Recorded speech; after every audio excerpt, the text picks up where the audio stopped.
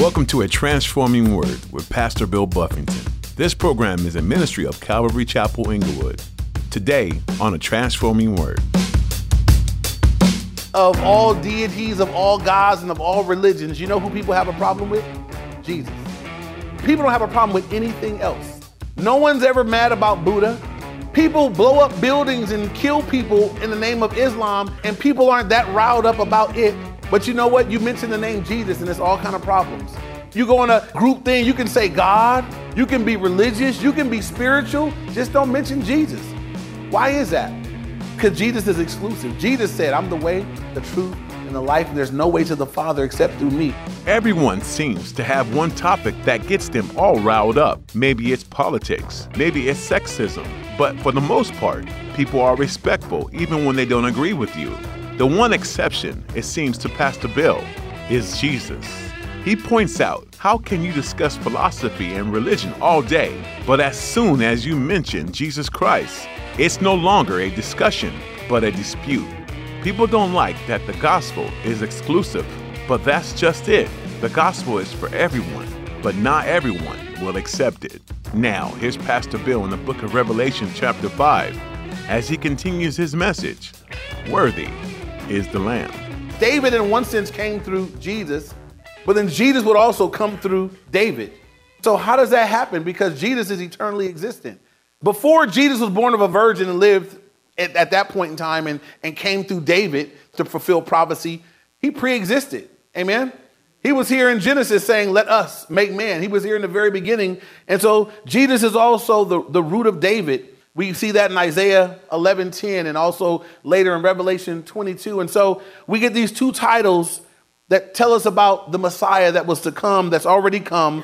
And it says, the elder says, don't weep. Behold, the Lion of the tribe of Judah, the root of David, he has prevailed to open the scroll and to loose its 7 seals. And so we get the answer that's being found in heaven is Jesus. As the question is being raised, who can do it? No one can do it but Jesus. And we should remember this about Jesus because there's some things that he can do that nobody else can do. And I believe that this is why of all deities, of all gods, and of all religions, you know who people have a problem with? Jesus. People don't have a problem with anything else. No one's ever mad about Buddha.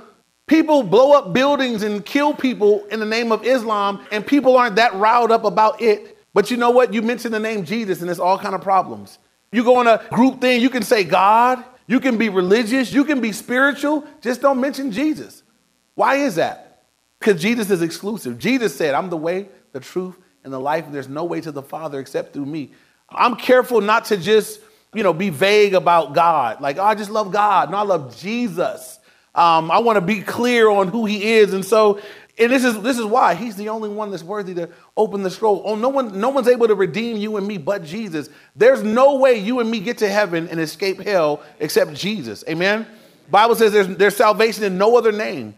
He has a name above all names. That his name, we'll see in a little later, every knee is going to bow, every tongue is going to confess. There's something unique about Jesus that's not true about anybody else. And that's why people have an issue with Jesus' name. When people curse, no one ever says Buddha, No one says, Muhammad. They use Jesus Christ. They use his name as a cuss word. Why is that? Why is that? Why? He's the only one that there's a problem with. There's no attack on other things. There are things, when I look at it from a practical standpoint, I would think there would be an issue with a religion where people are blowing up folks. I think people would be a little more stirred up about that. We live in a world where they'll defend that, but they still come against us. We ain't blew up nothing. It blows me away, but it's spiritual. There's something behind that. I think part of what's behind it is that he's the one. He's it. He's the only one that can open the scroll. He's the one that's going to redeem, that's going to save. And so there is an attack on Jesus that is not found anywhere else. And so now verse 6, it says, and I looked, and behold, in the midst of the throne and of the 4 living creatures, and in the midst of the elders stood a lamb as though it had been slain, having 7 horns and 7 eyes, which are the 7 spirits of God, sent out into all the earth. And so in the midst of the throne, so we're in the heavenly scene. Again, in the midst of heaven, there's the throne. There's the one that's on the throne. In the midst of the throne, there's the angelic creatures, the 4 living creatures. And in the midst of all the elders that are there, right in the middle of everything, you got a lamb. The word for lamb here is interesting. It's a pet lamb. And in Jewish culture, the Jews, they would actually take a pet lamb, and the family would have the lamb in their home as a pet. And it would be kept until there was a ceremony with the lamb. That lamb that had been a pet would be taken and sacrificed. I want you to think about that. Anybody got kids in your house? Imagine bringing home a little fluffy lamb. Lambs are cute. They just go, bah, they got little fluffy white, it's like nappy hair, but it's fluffy and white, and it's nothing rough or difficult. They're just cute, right? And God said, that's the animal that I'm going to use as a sacrificial animal. It's innocent. I want a perfect lamb. It's got to be spotless. There can't be any defects, any problems with it. It's got to be a spotless lamb, perfect. But he would have them raise it. It'd be raised up in your home, and it'd be brought as a sacrifice later, that this innocent little lamb that's done nothing wrong is going to be sacrificed. And in the Old Testament, it was a picture of what was to come in Jesus. Jesus would be that lamb. Amen. The perfect, holy, sinless Lamb of God, innocent, done nothing wrong, broken no commandments, never sinned, yet he would be brutally murdered on a cross on our behalf. And so here he says that he looked in the midst of everything and he saw this little pet lamb. It was a little pet lamb, but he could see it as though it had been slain. So it looked like it had been killed. All the markings of death were on it, but it was there in the midst of everything. This is a reference to Jesus. Jesus is a lamb that's been slain, yet he still lives. Amen. And I've heard this said, someone said that the only man-made thing in heaven are going to be the marks, the scars on Jesus. And I just, as I read this and I'm looking at, you see the lamb as though it's been slain, I wonder what the impact will be that we would see, what our sin costs. We would see what it's done. But John is here in this vision of heaven, and there's everything going on, all the stuff around the throne. But in the midst of everything, he sees this lamb as though it has been slain. And then we get these descriptions. It says 7 horns. Horns are symbolic of authority or power. 7 is a number of completion. The idea here is that it had complete power, complete authority, had 7 eyes. It didn't literally have 7 eyeballs. Eyes are insight. Eyes are all seeing. We know that he's all seeing. He has perfect sight, knows everything. These are attributes of God. It has the 7 spirits of God. We saw this in Revelation chapter 1. We saw it in one of the letters to the 7 churches. It means that the full working of the Holy Spirit. It's not 7 individual Holy Spirits, just the full working of the Spirit of God that are sent out into all the earth. And John is getting this vision, this image of Christ that's there. And all the focus is on the lamb that's been slain. So here's something we can take away from this as we read this. As we study Revelation, God's unveiling himself. If I look at heaven and see that, man, the focus in heaven is who? What does the focus seem to be? Jesus. That's the focus. Everybody's attention, it's in the midst of everything, Jesus. And if we do this thing down here right, then when we gather as a church, the focus will be who? Jesus, the lamb that's been slain. It'll be the focus. It'll be what we talk about the most. It'll be what we think about. It'll be who we sing about. It'll be the focal point. It'll be the unifying factor of the church. That's what the church is. When we gather together, that's the main thing. That's why we're saved. That's why we're going to heaven. So we got to be careful that sometimes when we look at the church and how divided and messed up things are, people have made the church into a lot of other things. People can make the church about social issues. People can make the church about race. People can make the church about, you name it. People will gather and have a church and the focus will be something else. Whenever you do that, if the church starts to divide up in ways that are not God's will. But the focus of the church, when we gather, the focus is Jesus, then there'll be something that unites us that's very powerful. Because at the foot of the cross, we all need the exact same thing. Amen? If we come to the foot of the cross, I don't care who you are, where you came from, what your background is, how grimy your life or your past used to be, we equally need to be at the foot of the cross. We all need to be forgiven. And some of us, have fallen farther than others. Doesn't matter. Doesn't matter if you was on crack and you killed 10 people and you kicked the dog. And if somebody else was, a businessman, pretty moral, but don't know Jesus, we come to the foot of the cross. We need the same thing. Without the blood of Jesus, neither one of us makes it. And so there's a unity there, but there's also, it unites us in our worship. It unites us in our focus. When the church gathers, that's what we're about. That's who we should be learning about, thinking about, talking about, the person of Jesus. And so as I look at heaven, and I get this glimpse of the heavenly scene, that's where all the focus is, on the Lamb. And so that's something you could ask yourself Is that my focus? Do I set my sights, my eyes, my heart on the Lamb? There's something very encouraging about that when we do, right? If I focus on who Jesus is, I know that no matter what's going on in my world, right, the most important thing is done. I got all kind of loose ends today, things that I could give my attention to. But honestly, with all the things, whatever loose ends, whatever things are straggling about, my sins are forgiven. That is the most important thing. I can choose to look up higher and focus on that if I want to. And I would encourage us that it's a healthy thing sometimes to set our hearts and our minds on things above. So moving on, he sees this lamb in the midst of everything. Look at verse 8. Now when he had taken the scroll, the 4 living creatures and the 24 elders fell down before the lamb, each having a harp and golden bowls full of incense, which are the prayers of the saints. So Jesus took the scroll because he was worthy to take the scroll. And when he took it, the 4 living creatures, which we learned 2 weeks ago, were the angels that were there, these 4 awesome looking angels that are there in heaven. And then the 24 elders representing the people, the believers that are there, they all fall down before the Lamb. That's important. There's a lot of postures you can take in worship. You can stand, you can raise your hands, you can kneel. The most humble posture you can take is to be laid out prostrate, to be laid out before. It's lowering yourself as low as you can put yourself to exalt the one that you're laying down before. There's no one that you would lay down in front of but the Lord. Amen.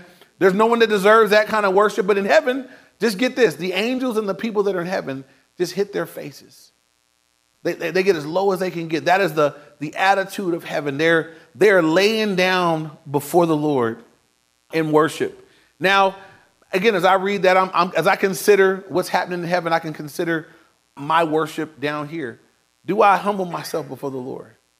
Do I take it when there's opportunities to corporately worship? Is my heart humbled? Is there a great gratitude in my heart for who God is, for what God has done for me? They understand some things in heaven that if we read it and receive it, we can understand it on earth. And it's God's will that things be done on earth, even as they are in heaven. Amen. So as I get a glimpse of what it looks like in heaven, God is saying, I'll take that. Y'all can do that. Y'all can fall on your faces before me. There's no one else I can think of. I wouldn't fall on my face for anybody, but I would do it for the Lord because there's nobody greater than the Lord. There's no one greater than Christ. No one's done for me what he's done for me. And so in heaven, it doesn't seem like they were coerced into it. It just seemed like a natural response. This is just what they did. It may have just been a response to seeing him that's just what you do next. We just humble ourselves before him. No one said, fall now. They just did it. So they fall down before the Lamb. Then it says, each having a harp. I want to point out that there's music in heaven. For all the things that are not there, music is there. There's musical instruments. The harps are there. Animals won't be there, but there will be instruments of praise, instruments of worship. So I would point this out. Music in its earliest form, the first music ever made was worship music. Did you know that? The first music ever created was made to worship God. That was the intention of the invention of music, is that God would be glorified through it. God likes music. So there's instruments in heaven. We'll see in a minute. They're singing. So this brings up another point because there used to be one that led the worship in heaven. Everybody know who that was? Lucifer, Satan. And so he was the worship leader in heaven. The Bible says about Satan that he was the anointed cherub who covered. So he was a high-ranking angel. He had authority over other angels. He was the anointed cherub that covered. And the Bible says in a description about Satan that there was instruments in his being, that Satan had instruments in his very being. If you're interested, I'll give you a couple places in scripture you can write down for yourself. First, write down Isaiah chapter 14, 11 through 15. It says this, your pomp is brought down to Sheol, and the sound of your stringed instruments, the maggot is spread under you, and worms cover you. How you are fallen from heaven, O Lucifer, son of the morning. How you are cut down to the ground, you who weaken the nations. And this is why Satan fell or was kicked out. For you have said in your heart, I will ascend into heaven. I will exalt my throne above the stars of God. I will also sit on the mount of the congregation on the farthest sides of the north. I will ascend above the heights of the clouds. I will be like the Most High, yet you shall be brought down to Sheol, to the lowest depths of the pit. And so those are the I wills of Satan. Satan was once used to bring worship to the Lord, and then came to a point where he said, I want that for me. I don't want people to worship. I want worship for me. I'll be like the Most High, he said. And God said, no, you won't. He got booted out. The other one, if you're writing these down, you can write down Ezekiel chapter 28. I'm going to read 11 through 15. Ezekiel 28. It said, moreover, the word of the Lord came to me, saying, Son of man, take up a lamentation for the king of Tyre, and say to him, thus says the Lord God, you were the seal of perfection, full of wisdom and beauty, and perfect in beauty. You were in Eden, the garden of God. Every precious stone was your covering, the sardius, topaz, and diamond, beryl, onyx, and jasper, sapphire, turquoise, and emerald with gold. The workmanship of your timbrels and pipes was prepared for you on the day you were created. You were the anointed cherub who covers. I will establish you. You were on the holy mountain of God. You walked back and forth in the midst of the fiery stones. You were perfect in your ways from the day you were created till iniquity was found in you. And so back to Revelation, as we look at the instruments and we look at the music, remember that in its original form, music was made to worship God. Satan was a part of the worship. He wanted worship for himself. He's been moved out. God still deserves worship. Amen. He still delights in praise. He still loves music and instruments. But we should be aware of this, because Satan is no longer serving God. But you guys should be aware that he still got something to do with the music. We should just be careful what we're singing along to and what the tunes are, knowing that in the same way that God can inspire music, so can Satan. And I believe that one of the ways that Satan steals the worship, he wants what belongs to God. If you've ever watched a concert, and you go to if you watch a concert, you watch, I could name certain people. You can look at some concerts and it looks like worship. Everybody's hands are raised. It's emphatic. They're just emotional. They're crying, fall. I remember Michael Jackson, when he used to come, people would just be running and crying and falling and fainting. And it was like, what is it? He's just a guy. He's just a man, right? That has to be offensive to God. When you have people that, whatever, just falling apart. And it's like, because he can play music, because he can dance. He died on the cross, so you got to be crazy. You got to be kidding me, There are even some artists where it's tricky. I'll throw this one out for the rap people. Jay-Z, he has them call him Jehovah God MC. And he'll have them put their hands up at a concert, and they're yelling out Jehovah. And that's what people, they're holding up his sign, and they're yelling. I'm like, that's like stolen worship. I don't think it's an accident. I'm not Illuminati. I'm not that deep, but some stuff is pretty blatant. We want to be careful, right? That I know Satan is still a part of the music, but I also know that the Lord still is in the music. He still desires it. We'll see in heaven, God's got instruments there. They're singing. We're going to see in just a moment, they're singing new songs there. As believers, we should be good at worship. We should be good at praise. We should be good at giving it up for the Lord. And for you guys that are gifted in that way, we should use that. If you're a songwriter, write them songs. If you write poems, write them for the Lord. If you play something, all these things can be taken and used in a way where it glorifies God, honors him. He enjoys that. For you guys that are blessed to be creative, God did that. God gave you that so that you could worship him with it. And so back to what we're looking at here, everybody falls down. They each have a harp. It says there's golden bowls full of incense, which are the prayers of the saints. And so there's these golden bowls in heaven that they're incense. So the fragrance of heaven are the prayers of the saints, which is interesting. That no prayer prayed. If you're praying, you're a believer, and you're praying to God, it's not missed. God did not hear you. God didn't forget about you. They're bowls of incense in heaven, which are the prayers of the saints. And they're the aroma of heaven. And so don't skip out on prayer. Prayer takes faith, because oftentimes when you pray, we don't see things happen immediately. People get discouraged and they stop praying, or they feel like they haven't been heard. And sometimes we just got to continue. Keep asking, keep seeking, keep knocking. The Lord is listening. He hasn't missed a single prayer. They're in bowls of heaven. They're the fragrance of heaven. They're the incense of the heavenly realm. And so there's instruments. There's incense, which is the prayers of the saints. And then verse 9 says, and they sang a new song. sang, and I'll explain the song, but let me say this real quick. There are some denominations and groups, they try to make it super spiritual to sing only old songs. So I got a friend that's at a church, and they believe that, you got to just, the songs that are in the hymn books, these are the ones that God likes.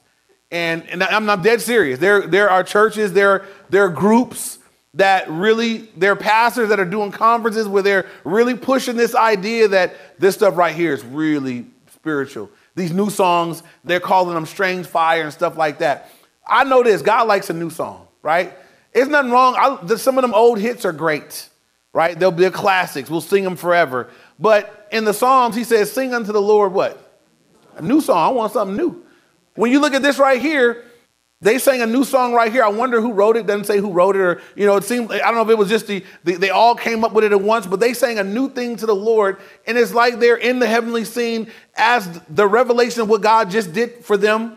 They now respond in a song. And I believe that today, if you're a songwriter, if you're an artist, if you got some kind of creative thing, that the best inspiration is going to come from the Word of God. You may hear something that really ministers you. God may reveal something to you through your devotional life as you sit in a service. That's a great something to write on. That'll be a great place to write something off of that, where God is freshly inspired in your heart. And so they sang unto the Lord a new song. And this is what it said.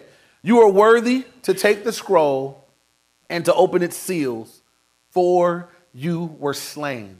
And so they're just singing to God his word. It's very simple, but it's true. And this is what's important about that. Our worship should always be according to the truth of the word of God. Amen. Worship you can't just make up stuff. There are people writing songs that I'm like, that's not even true about God, So there are whole worship, there's supposedly worship music and gospel music that it's like, that's not even true. You can't sing that to God. So we should be, discerning. If I'm going to sing something to God, it should be true. Amen. It should check out with the Bible. So don't just sing it because it's in the gospel category or in the gospel station, because some people are writing stuff where I'm like, that's not even what God wants. There's songs that you write. It's really all about them. I'm going to be blessed. I'm going to get some of this. I'm going to get some of that. And I'm like, that you going to sing that to God. Be good luck with that. Be careful with that stuff. But here, as God is revealing himself, as God is revealing his truth, as God is revealing, look, I was a lamb slain for you. They respond in worship, and they're singing, you are worthy to take the scroll and open its seals, for you were slain. And next it says, and have redeemed us to God by your blood. This is the song of the saints. Only Christians can say that. Only we can say you have redeemed us to God by your blood, because only we have been redeemed by the blood of the Lamb. Amen. And so redemption is this. That means that you were lost. You belonged to Satan at some point in time when you weren't saved. And when you gave your life to Christ, the purchase of salvation, which you see in 1 Corinthians 6, he says, look, you're not your own. You were bought at a price. The blood of Jesus, you were redeemed. That God paid the price for you, paid the purchase price to redeem you out of the clutch of Satan to himself. Now you'll always belong to him. Now you'll always be with him. Amen. And so we can sing that we've been redeemed also by the blood of the Lamb. This is a song that believers can sing, that you redeemed us to God by your blood. Then it says, out of every tribe and tongue and people and nation. That lets us know that in heaven, there's some of everybody. Amen. And this is important to me, right? That it's been said that Sunday is still the most segregated day of the week in many places. It shouldn't be. It shouldn't be. If we do church right, if we come together and Jesus is the focus, then there should be lots of different types of people from lots of different types of backgrounds, and we may have nothing in common but Jesus, and that would be enough.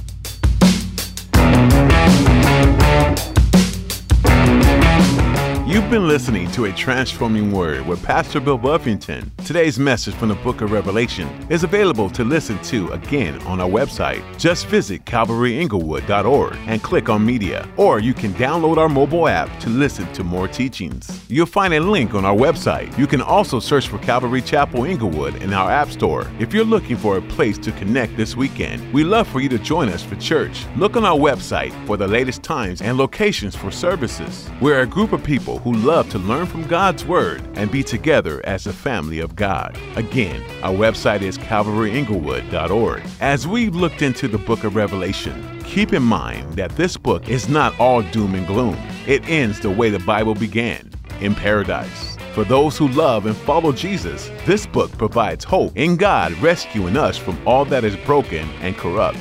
So keep looking for that in the midst of much heartache here on earth. If you felt the blessing of this ministry in your life, we'd love for you to partner with us in praying for those who hear a transforming word. As the message go out, many listeners may be hearing about the Lord for the very first time.